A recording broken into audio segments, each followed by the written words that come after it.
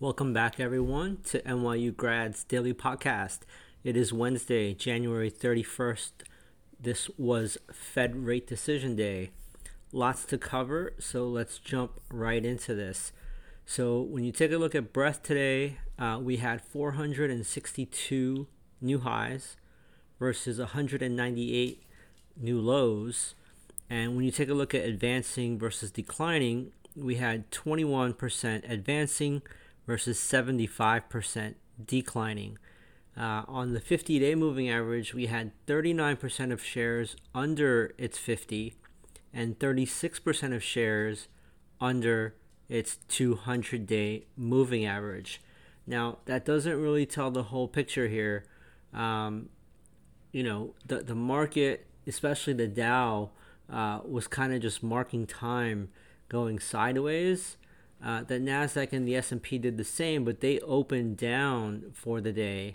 To kind of give you an overview of how indices closed, we closed at the lows. The Dow was down 317 points or 0.82%. The NASDAQ was down 345 points or 2.23%. And the S&P 500 was down 1.6%. Looking across the Magnificent Seven, pretty much red all across the board here. Microsoft was down 2.69%, Nvidia down 2%, Google down 7.3%, Meta down 2.48%, Apple down 1.9%, Amazon down 2.39%. It was pretty much a bloodbath. There were a couple healthcare names like Lilly, UNH, J&J that were green. Boeing is bouncing here from just a deep sell-off. And then when you take a look at groups, everything was red. The least red was healthcare and utilities and consumer defensive. The most red were communication services, tech, energy, and consumer cyclical.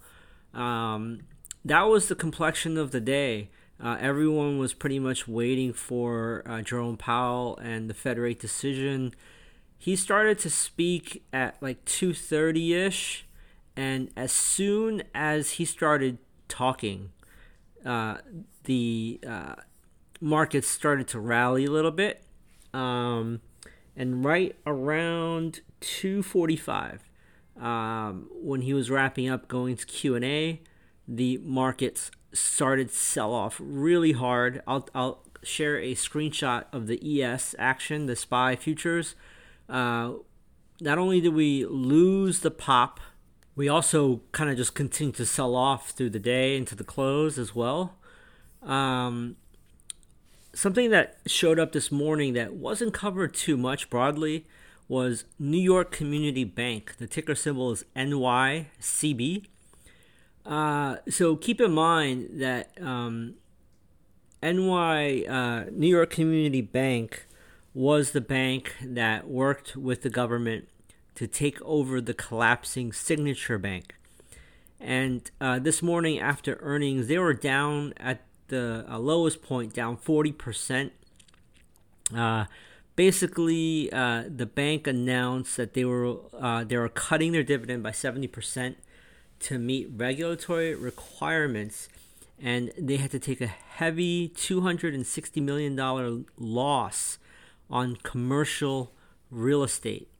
So this could be the signs of the beginning of CRE contagion, so to speak. So keep a close eye on NYCB and just the KRE Regional Banking Index for more troubled signs. What else did I want to cover for you all today? Something I wanted to also share with everyone. I was doing a comparison chart between Nvidia, the S&P, the NASDAQ, as well as the ETF SOXL, which is a 3x bullish on semiconductors. And what was curious to me was that Nvidia, if you're going to go long, was a safer way to play this position because during the downdraft of the summer into late October, NVIDIA did not go down as much as the time decay prone SOX L. And on the rally after November into the Santa Claus rally, NVIDIA went up just as much as SOX L. So I'll post a screenshot of this as well. Qualcomm after hours beat on their earnings. They're initially up 3.3% after hours, but then as soon as the conference call started, it kind of sold off, and now we're down 2% on the day.